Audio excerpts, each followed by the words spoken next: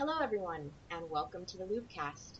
I'm Chelsea Damon, and today we have a really interesting discussion, and it's an extension of a show that we did back in December of 2013, so a while back.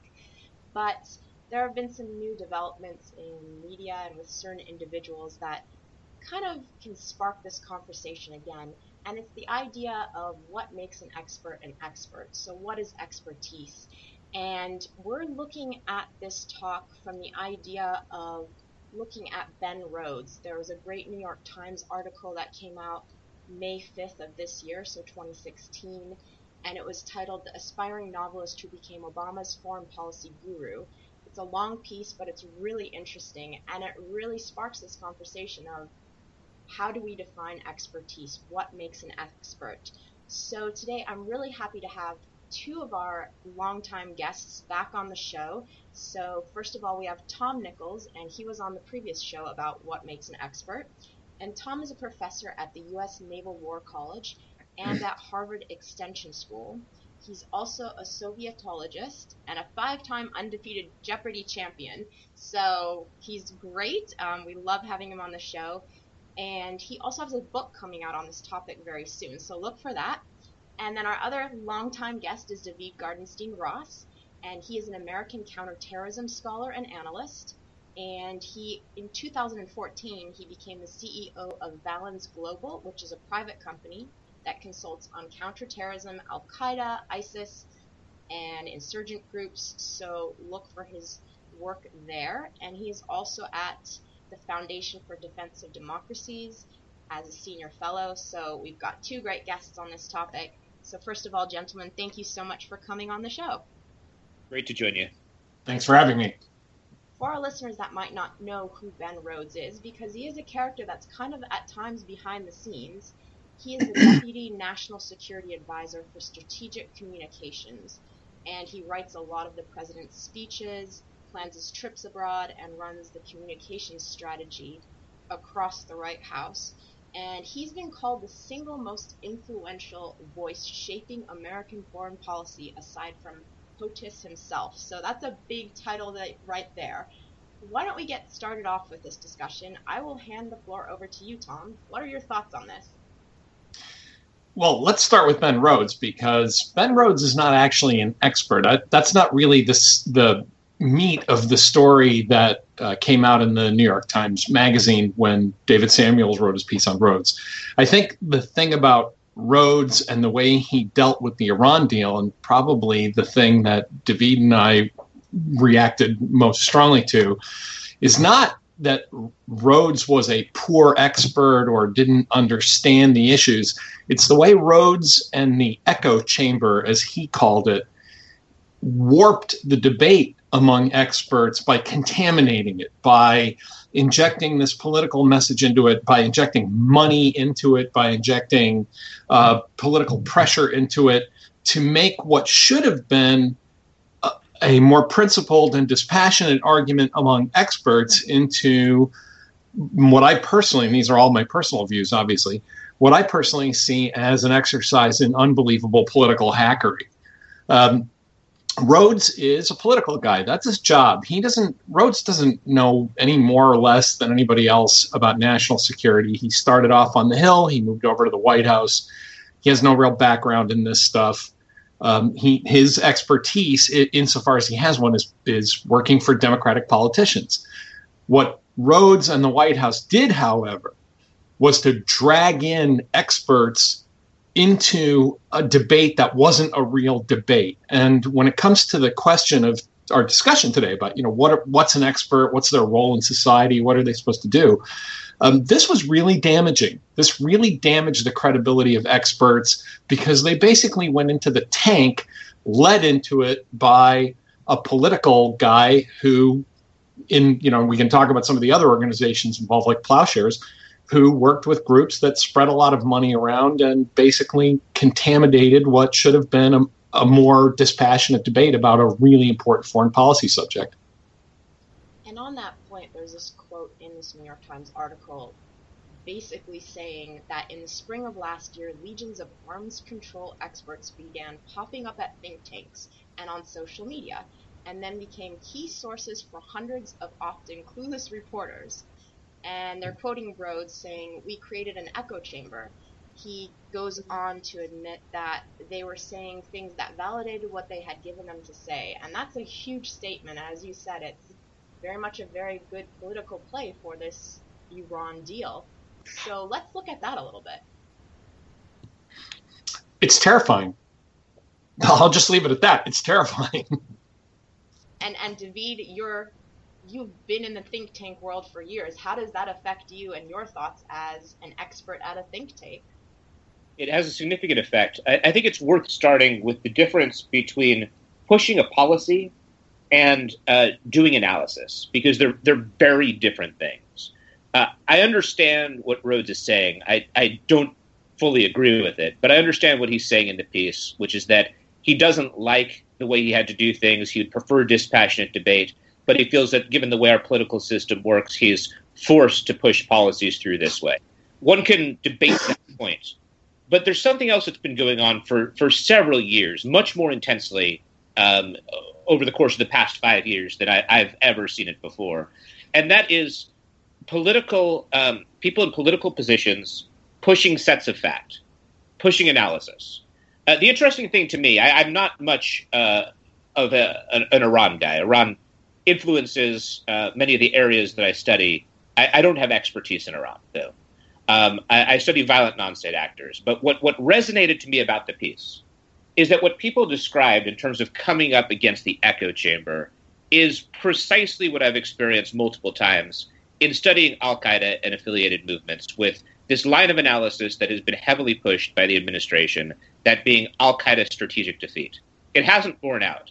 And we've seen it rear its head multiple times. It reared its head when the Arab Spring hit for the first time, when very quickly you saw this massive consensus of experts converge over the idea that the Arab Spring, the Arab revolutions, were devastating to the jihadist movement. Of course, it was exactly the opposite in terms of what the effect was. But that was almost immediately where people converged. It happened again after bin Laden died, and it happened again after ISIS split off from al-Qaeda, with this very quick consensus view emerging that this was devastating to al-Qaeda as a movement. Now, that also has not proven to be true. So to me, what's happening is two things. One is you're increasingly seeing political types try to push forward narratives, shall we say, that enforce their view of the world divorced from policy. Because Ben Rhodes in this piece talked about how, in his view, he wanted to prevent another war in the Middle East. The ironic thing, I think, by the way, is that by pushing forward this narrative of al-Qaeda defeat, he may have helped to precipitate another war in the Middle East, that being the Libya war. But let's leave that aside for a second. The second thing is, in the last show, is very interesting. I went back to it and listened to it in advance of this one. And Tom talked a lot about the way our perception of expertise has evolved. And I think part of that is that the market for expertise doesn't really define what an expert does the way that we should. In the last show, we talked a lot and we debated about whether prediction is a part of what an expert should do, with me falling on the side that prediction is important for an expert, Tom falling on the side that it's a bit less important. But if you look at what defines expert success, things like access to the White House, access to subject matter expert contracts, these kinds of things are very much divorced from actual expertise. And the more political types get involved in determining what our view of the world should be, the more experts will be in echo chamber. And the more you'll be successful if you're in the echo chamber, and unsuccessful if you're outside of the echo chamber, regardless of the value of your analysis. And, can I just tack on a thought to that, because I agree with everything David just said. I mean, we disagree slightly, I guess, about the issue of prediction. I mean, I think, unfortunately, prediction is something the public loves, and they tend to use that as a measure of success. Although David and I are both familiar with people like Bruce Bueno de Mesquita. I mean, he literally sells predictions to the government, which to me is crazy, but that's something that's been going on for decades. That there are people who say, look, I can give you an algorithm that will tell you, whether Libya is going to fall, kind of stuff. But this issue of what the market for expertise that David just raised is really, really important, because the public now, I think, no longer makes a distinction between experts and policymakers. They look at things, and of course, they only ever care when things go wrong. So they look at the Arab Spring, or they look at the aftermath of the Second Gulf War, and they say, you guys got it wrong. You got everybody, this whole kind of undifferentiated mass. In fact, Rhodes, to come back to Rhodes in this, Rhodes refers to the foreign policy establishment as the blob. Well, that's the deputy White House national security advisor shouldn't think of it that way. That's the way a guy, in a pizzeria in Queens thinks about the foreign policy experience. That's not the way the White House national security advisor should think of it, but that's how people think of it now. And they don't realize that experts propose, experts explain, experts recommend, but we don't dispose. In the end, policymakers, for their own reasons, do what they're going to do sometimes based on our advice and sometimes directly contra our advice. But that is something the public doesn't understand. So basically, as David's pointing out, the market for expertise becomes deformed and warped into a generalized notion of success rather than kind of an ongoing record of hits and misses and, overall averages, which, by the way, Phil Tetlock's book talks about maybe we ought to judge experts that way. What's kind of their overall track record? How do they do over time? Give us a transparent look into their records. But people aren't interested in doing that. They're interested in knowing, what did you predict? Did you get it right? Is everything going okay? And if it's not, then all of you guys are just stupid. And I think the name we haven't mentioned yet, that is a big part of the rise of people like Donald Trump. Let's look at that a bit, this concept of experts versus policymakers, because those are two very different sets of people with different goals. If the public, per se, has this warped idea of an expert versus a policymaker, how can we move the field of expertise back to what it is and get the general public to understand policymaker versus an expert? I'll take a quick hit at that and say the public, first of all, none of this works. Nothing will change until the public pulls itself out of its own stubborn ignorance. We can sit here and talk about how we could improve this all day long.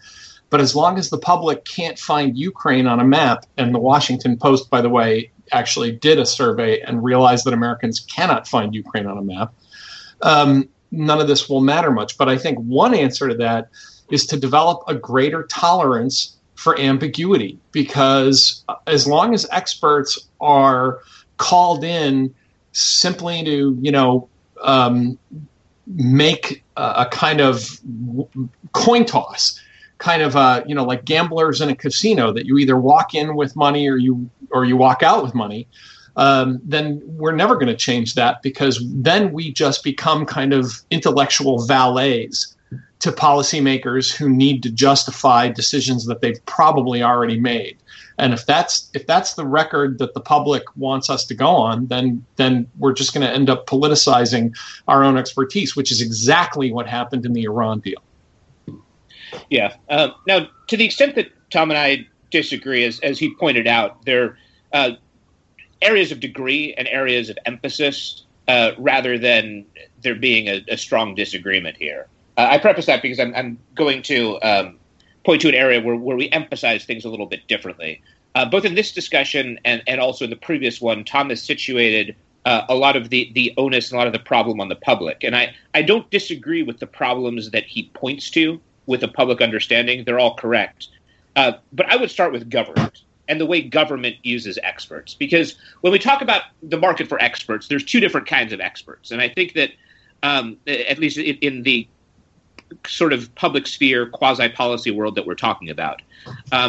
And there's the one set of expertise is government expertise. And I think that there is a crisis of expertise there. The other set of expertise is expertise that applies to the private sector. And my feeling is that for experts who work with the private sector, you both have a somewhat more robust set of experts, because the private sector is much more easily able to judge experts based on results.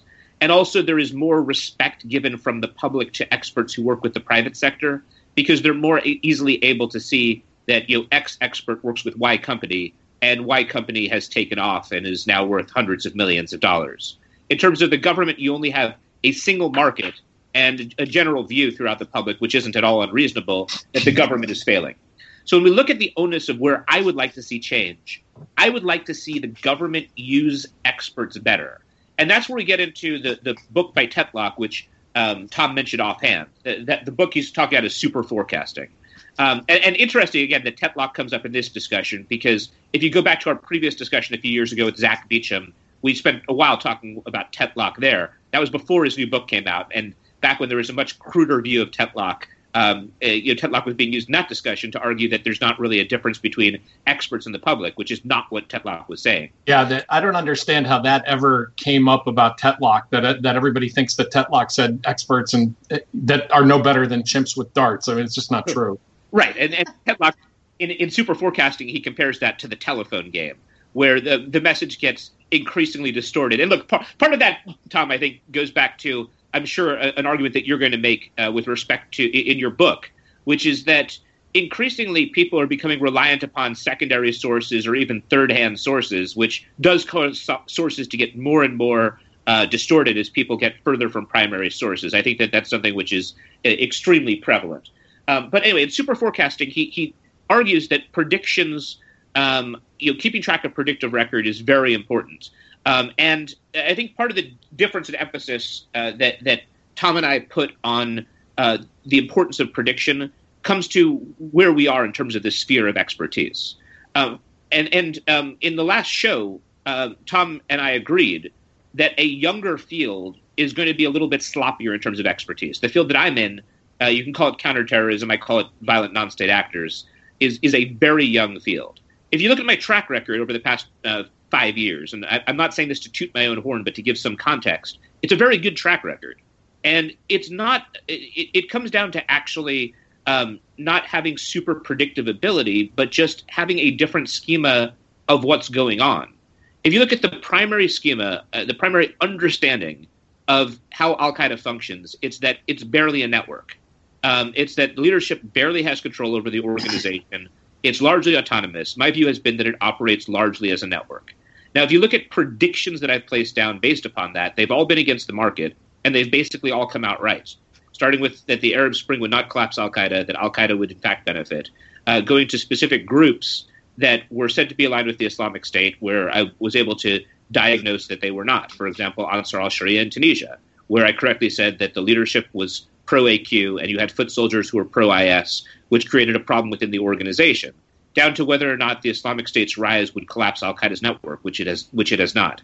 So the less you can see the thing that you're debating, and in the case of violent non-state actors, they tend to be very covert in nature, clandestine, hard to see the entirety of them, so there's some guesswork that's built in. There, often it's predictions that will verify one model over another. So in that case, I think of predictions as being very important, and predictive records as being very important in terms of explaining what the world is like. I think it's important to pay attention to what experts have said in that regard, because the expert consensus has been wrong an alarming amount in that area. I think in other fields... Go ahead. I wanted to push back on a couple of things, because one is, as you were talking about the value of expertise in private industry, one of the things I would argue is that record of, you either made money or you didn't make money, is less tolerant of the real world problems of ambiguity that foreign policy faces. But even within the commercial model, I've got one word for you about that, and that's Theranos. Here was a bunch of bright young things led by a 19-year-old who thought she was the next Jeff Bezos or Bill Gates or whoever she thought she was going to create this company out in Silicon Valley, Theranos, where they were going to, they were the guys that had come outside of the expert consensus about blood testing. And she just rammed a multi-billion-dollar company into the ground. Her net worth is now zero because she and her people simply could not accept the limits of their own expertise. And they were all the signals they were getting from the market were not that they were doing well as experts in management or medical science or anything else. It was simply a signal of greed to say, we think we're going to make money. You're the horse, you're the number 4 horse on the field, but we think you're going to pay off, and here's all this money. And I think that the market can actually be outside of, specific things in the quarterly report kind of mentality that they have. The market can be horrendously wrong. If prediction and expertise within markets were that good, GM in the 1980s would never have gotten rid of the Caprice. I mean, they would never have rammed a multi-billion-dollar company in Detroit into the ground either. The other thing I wanted to point out was that... Let me halt there for a second so that I can respond to that, just to clarify a little bit. I agree with you, of course, about the Theranos example and how it was run into the ground. Obviously, nobody can disagree with that. But I think that's not so much expertise as opposed to where the company... as opposed to a company that was horribly and basically fraudulently managed. What I'm talking about, that was millions of people voting with dollars on that model because somebody told them that it would work, and they had all kinds of pointy heads from all of the top, research. She can do this, and yes, this is, we've tested this and we've independently verified. And of course, the thing that really stopped it all was real expertise saying, you haven't done peer review. You're not submitting your results for validation by people who actually know what they're doing. But as far as the market was concerned, this was all top-notch expertise, creating a new paradigm in medical care. Sure, but to go back to what I was talking about when I defined expertise intersecting with this sphere, I was talking about expertise which, like mine and yours, falls into the quasi-public policy sphere. Right. And so the most comparable thing would be political risk analysis, which I don't think of highly as a field. I think there's a lot of problems with it.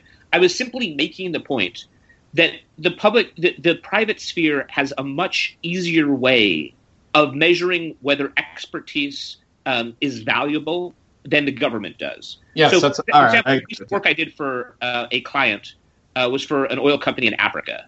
And they were considering pipeline investments and the way that a militant organization could affect their investments and what the trajectory of the militant organization was. They farmed this out, I believe, to multiple companies. What they can do is look at our predictions, look at our analysis of the situation on the ground, and directly compare that to others who also were giving them advice. And in that way, my point was simply that the commercial market is more efficient and less broken than the government market, even though I agree that it's also imperfect. On that, I agree. And in fact, I had a similar experience back before I worked in government about 25, 26 years ago, where I worked for a client as a consultant who did exactly the same thing. Look, tell us what's going on. We want to invest in this area. Tell us what the heck's going on. We don't understand who all these guys fighting are. And I told them, and then where they went from that, I mean, I didn't then say, move your assets here, move your assets there. I said, here's how it happened. And then they made a decision. And I agree, that seemed much more streamlined than sitting around a table with a bunch of, civil servants and government employees, like me, sitting around and saying, well, on the one hand, on the other hand, because none of us, part of the problem with government expertise is that nobody ever gets fired, but nobody ever gets promoted. I mean, I'm kind of making a crude cut at that. Sort of, no matter whether you're right or wrong, life goes on. But I think that in some ways that's good. And the other example that I was going to bring in was to link the Iran deal, which is what brought us here, and Ben Rhodes and the Iran deal, to Russia expertise, which was my field. Because one of the things that's driven me crazy, look, there's no doubt that Soviet experts and Russia experts have gotten a bunch of things wrong. In this book I just wrote, I copped to one of my biggest failures. I wrote a book about 20 years ago where I was as wrong could be, and I had to just own it. Nonetheless, when people then say, I'm not going to listen to you as a Russia guy because I think the Iran deal is just like the INF treaty or the SALT deal or some other Soviet treaty we did, because that's my rationalization. It doesn't matter that I was wrong about a big call 20 years ago. I'm still enough of an expert to say, you're making a bad analogy. You're proceeding from bad information here. And that's what really kind of slays me about this what was your track record of prediction? Because it's whether or not I can predict the future, I'm still better at explaining the outlines of an arms deal than, Ben Rhodes or most other people. And I think that the prediction issue becomes a kind of straw man or a cudgel that's used to dismiss expertise that people don't like the answers, that people dismiss when they don't like the answers they're getting from the experts. And I think one group we have to move to on this are the experts that were involved in the Iran deal who really did, go cross the line. I mean, I've only mentioned it once, and I think I should mention it again. Plowshares. I mean, in theory, Plowshares is a nonpartisan group of experts. In reality, Plowshares was a group of people that were actually trying to snuff out an expert debate because they wanted to use flawed analogies and poor information and all of the things that experts tell them not to do. And so, that whole business about, well, you guys were wrong, about the Cold War, you didn't predict the end of the Soviet Union or something. That to me is less relevant than, do I actually know what I'm talking about in terms of seeing the lay of the land and explaining this problem? And I think mixing those two things, it just drives me crazy that people do it. But again, it's the simplest cut for people to make that makes them comfortable about whether you know what you're talking about. It's like saying that the guy at the racetrack who makes money betting on horses, is a statistical genius. He's not, and you probably shouldn't use him as an investment counselor. Right. And so to start with your point about failed predictions as a gotcha, I agree with that.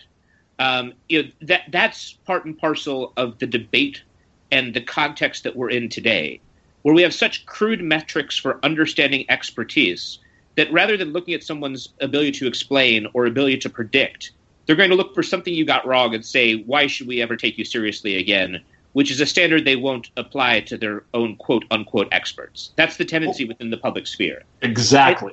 I think that what we need is something similar to what Tetlock advocates in super forecasting, which is I think that we need a more nuanced understanding of what failed or successful predictions mean. A good example, it's something I've looked to a lot because I'm a baseball fan, but also because we've seen such a revolution in how we understand baseball, is the rise of sabermetrics. Sabermetrics is an acronym referring to a Society for Baseball Research, where what sabermetrics does is advanced statistical analysis to try to determine value of players. Now, someone who's using sabermetric analysis, someone who's using advanced statistical methods, isn't going to get every free agent signing right. They'll get some free agent signings wrong. They'll miss value. Because ultimately, no matter how compelling statistics are, what we know about baseball is still just the tip of the iceberg. But if you go back to when I was growing up as a baseball fan, reading this obscure figure named Bill James, it was a game where people wouldn't go any further than batting average, home runs, RBIs. They put disproportionate value in certain statistics that really were team dependent rather than individual dependent, like looking at how many wins a pitcher would have as a metric of his value, where that's actually much more influenced by the team and not really by how good a season that he's having at all. So taking that and looking at the field of expertise, the statistics we look to, the things that we look to in determining whether an expert is good, are so incredibly crude that both the public and also the government are having a huge problem in defining the value of experts and defining what legitimate expertise is. And this should disturb us.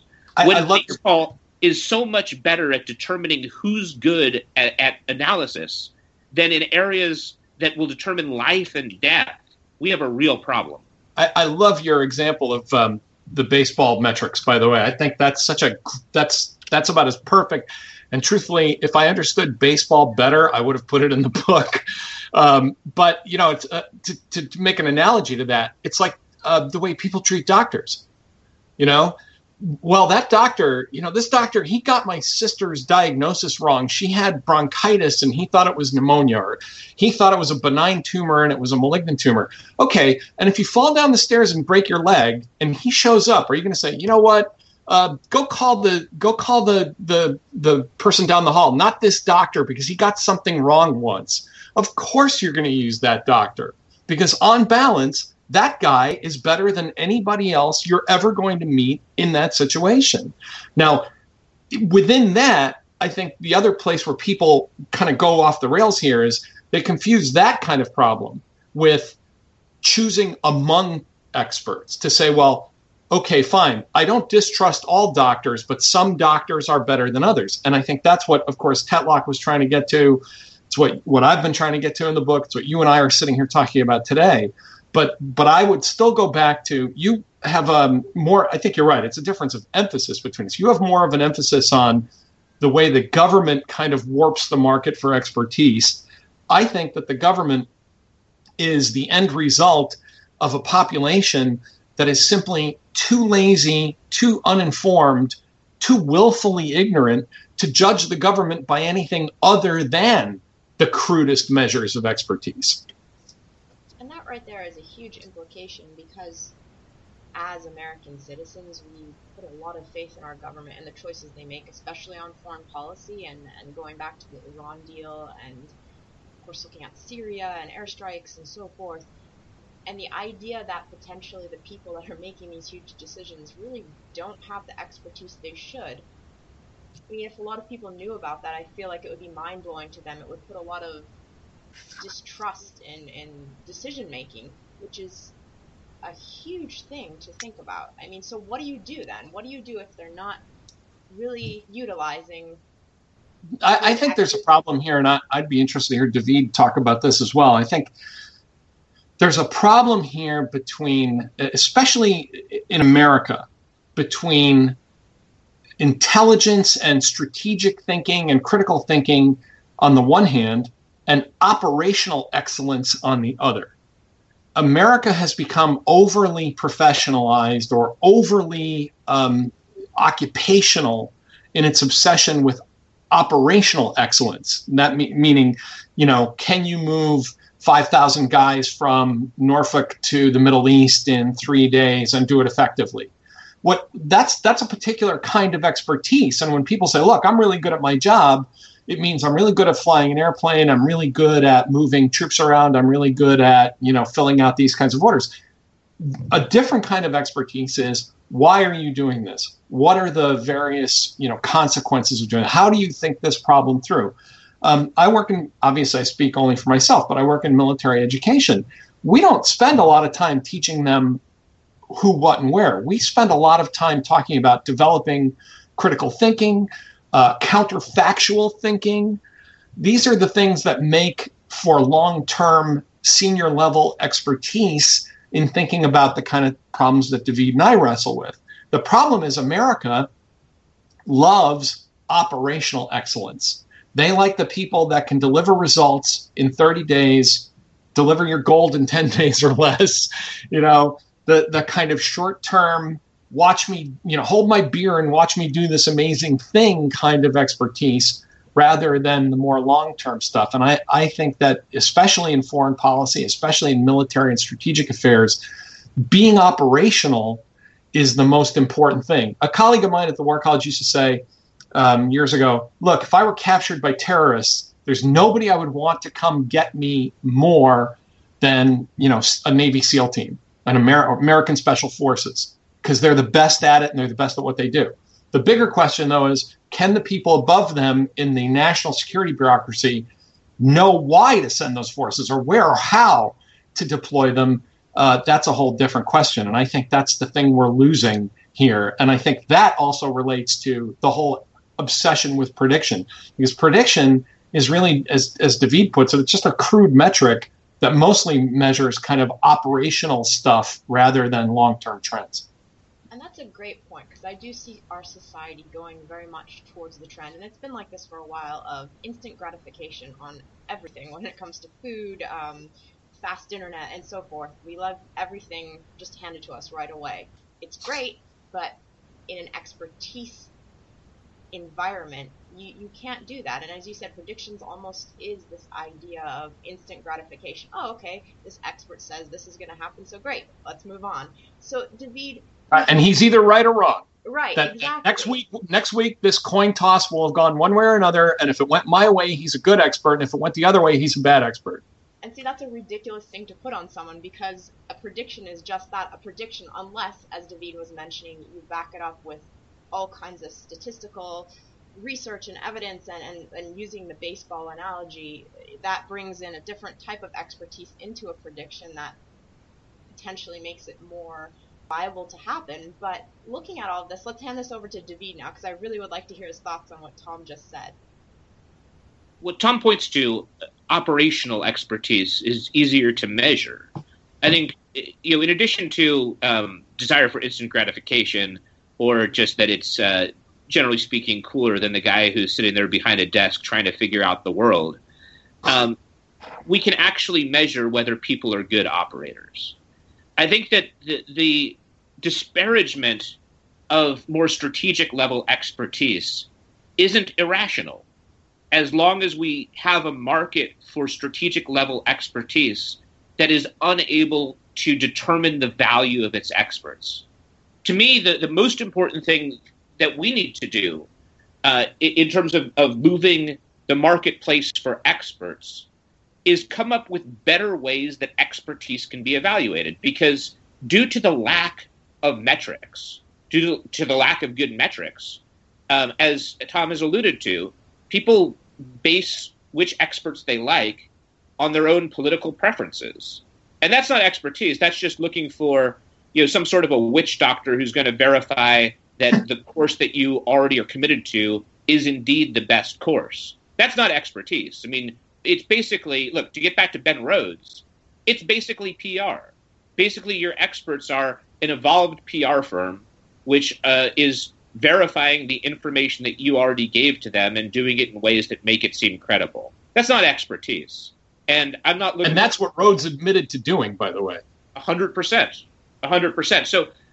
So to me, the most fundamental thing, and this gets back to where I emphasize prediction more, I see prediction as being the best way of seeing, are they actually understanding the way that the world functions? And look, let me just concede also what Tom said in terms of the problems with respect to prediction.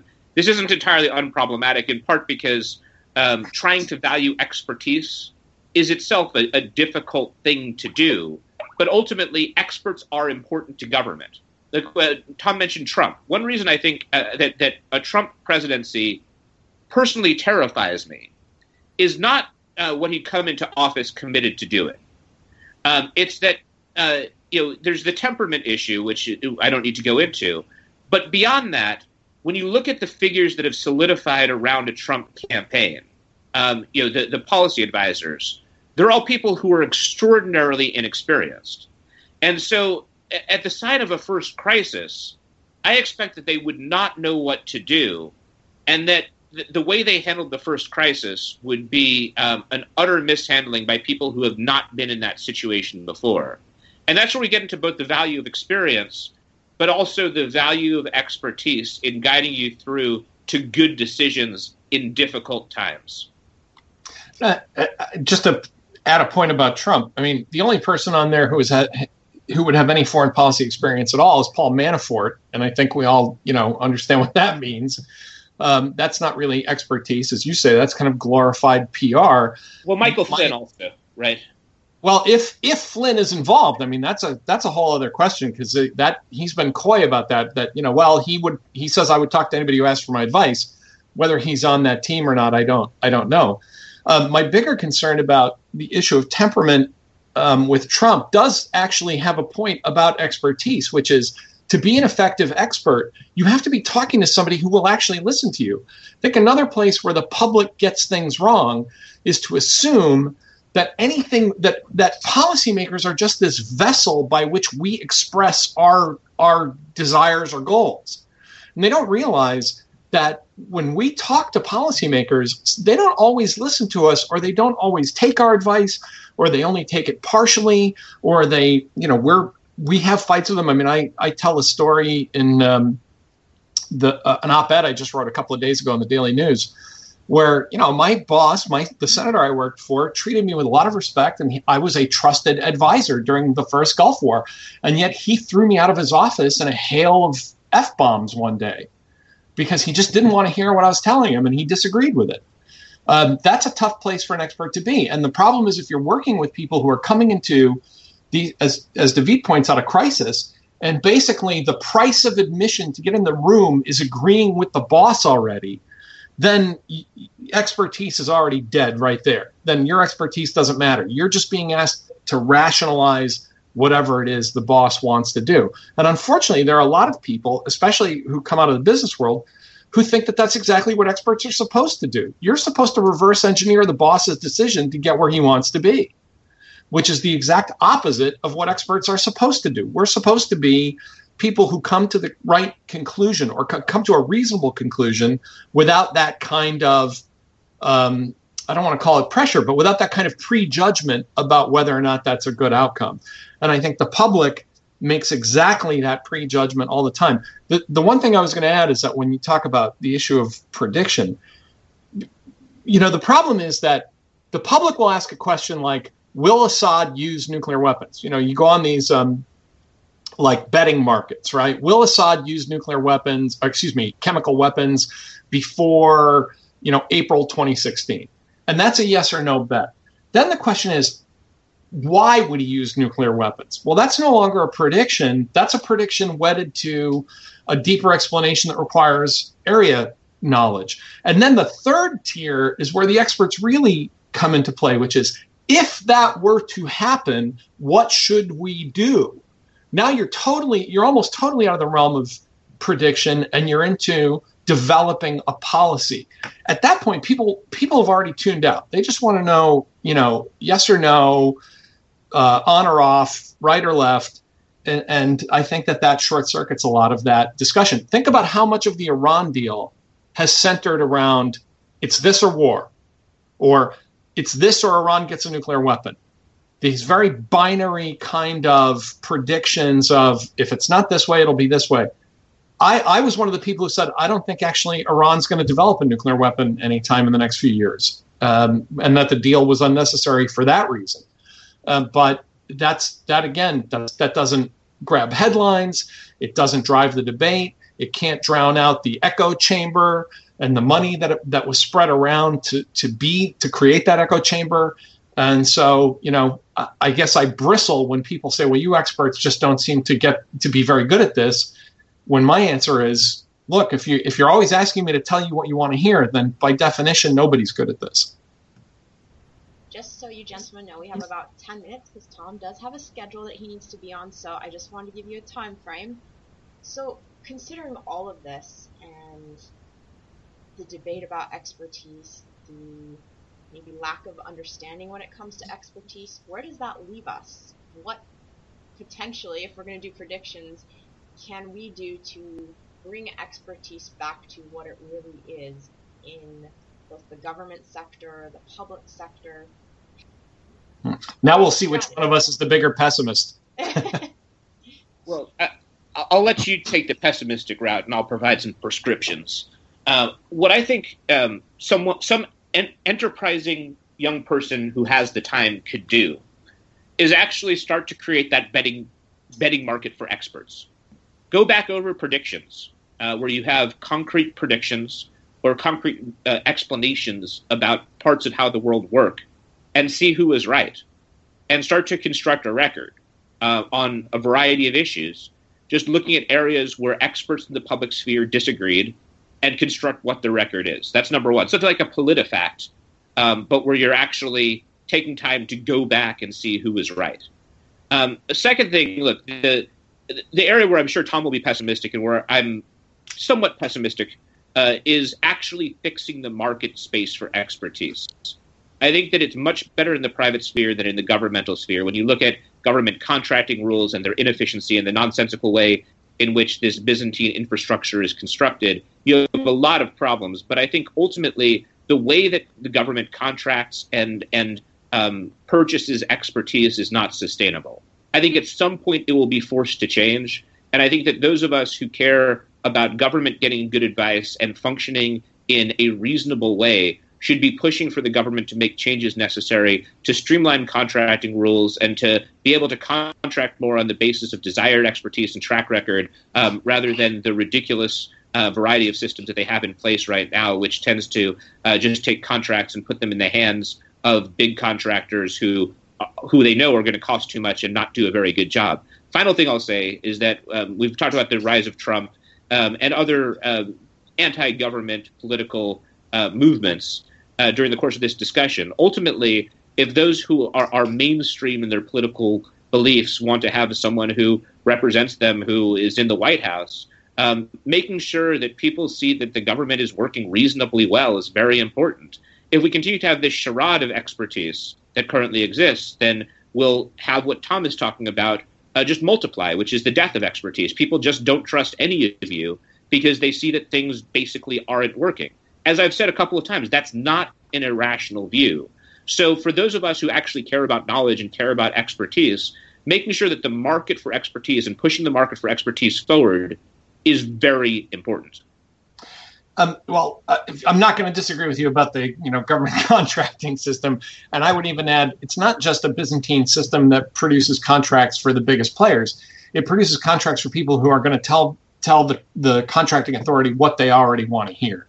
Yes. I mean, we don't do red teaming, which I actually we used to. I was actually part of a red team cell back in the 80s during the Cold War, working on some nuclear stuff where, our job was to figure out what was wrong with everything the government was doing, which was kind of cool. But I think we don't do that as much as we should, because if you find a real flaw, and I remember this actually happening about 30 years ago, where we found some really serious objections, and the answer was, well, thank you for your interest in the national defense. We don't want to hear that again. But the reason I'm pessimistic about David's point is that whole, creating a kind of prediction market and keeping track. Tetlock talks about this as well, and I think, and actually Andy Bacevich has made the same argument, but with the conclusion that all of us should be fired and driven from public life. But the problem is, as Tetlock himself points out, and as I point out repeatedly, if people don't care enough to learn anything, none of this will matter. David, you made the point of saying, well, they look and they see that things aren't working. I take issue with that. People don't know enough to know whether things aren't working. Ask the average person. Average American believes that 25% of the U.S. budget is given to foreign aid. Now, as I'm sure the three of us in this conversation know, the actual number is less than 1%. It's about a half of 1%. Now, how do you deal with people who say the government's all messed up and you foreign policy experts are nuts because you're giving 25% of the budget to foreign aid? The answer is you can't. You can't deal with that until people are willing to sit down and say, I just don't know enough about this, and maybe I ought to read a newspaper.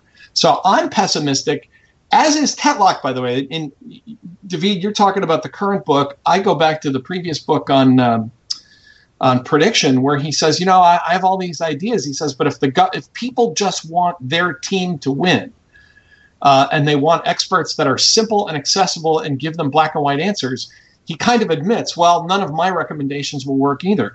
And I think that's the world we're in. I think, having gone through several iterations, there's a reason I wrote the book, right? I've been arguing with people for years, not just in the age of social media, but going back to the Cold War, about Russia, about nuclear weapons, about secrecy in foreign policy, the whole Snowden business. It's impossible to have discussions with people who say, not only don't I trust experts, but I know better than them, and what I know is right, and if you tell me I'm wrong, it will infuriate me. And I don't know how to get around that. That's a kind of social dysfunction of kind of mass narcissism that really undermines expertise in every field. And I'm not sure that's going to be cured any time in my lifetime. But, I think David's right. An enterprising young person who wants to take this on, there's a bright future there ahead for somebody if they can figure out how to do it. I'm not sure I know how to do it, other than to kind of shake my fist from the balcony like the old Muppets up there, talking about how much this show sucks. But I've identified a problem. I'm not sure I can identify a solution because I think it's bigger and a bigger social problem than we're comfortable even really wanting to believe. Well, I'm completely confident that this talk and this subject matter will continue on for a while about expertise and how to deal with all these issues that we've discussed. But because of time constraints, we're going to end it here, and potentially maybe down the line we'll have another one of these discussions. But thank you so much for coming on the show, Tom and David. This has been really stimulating, and I'm sure our listeners will probably want to get in on the discussion as well. Thank you. Great joining you.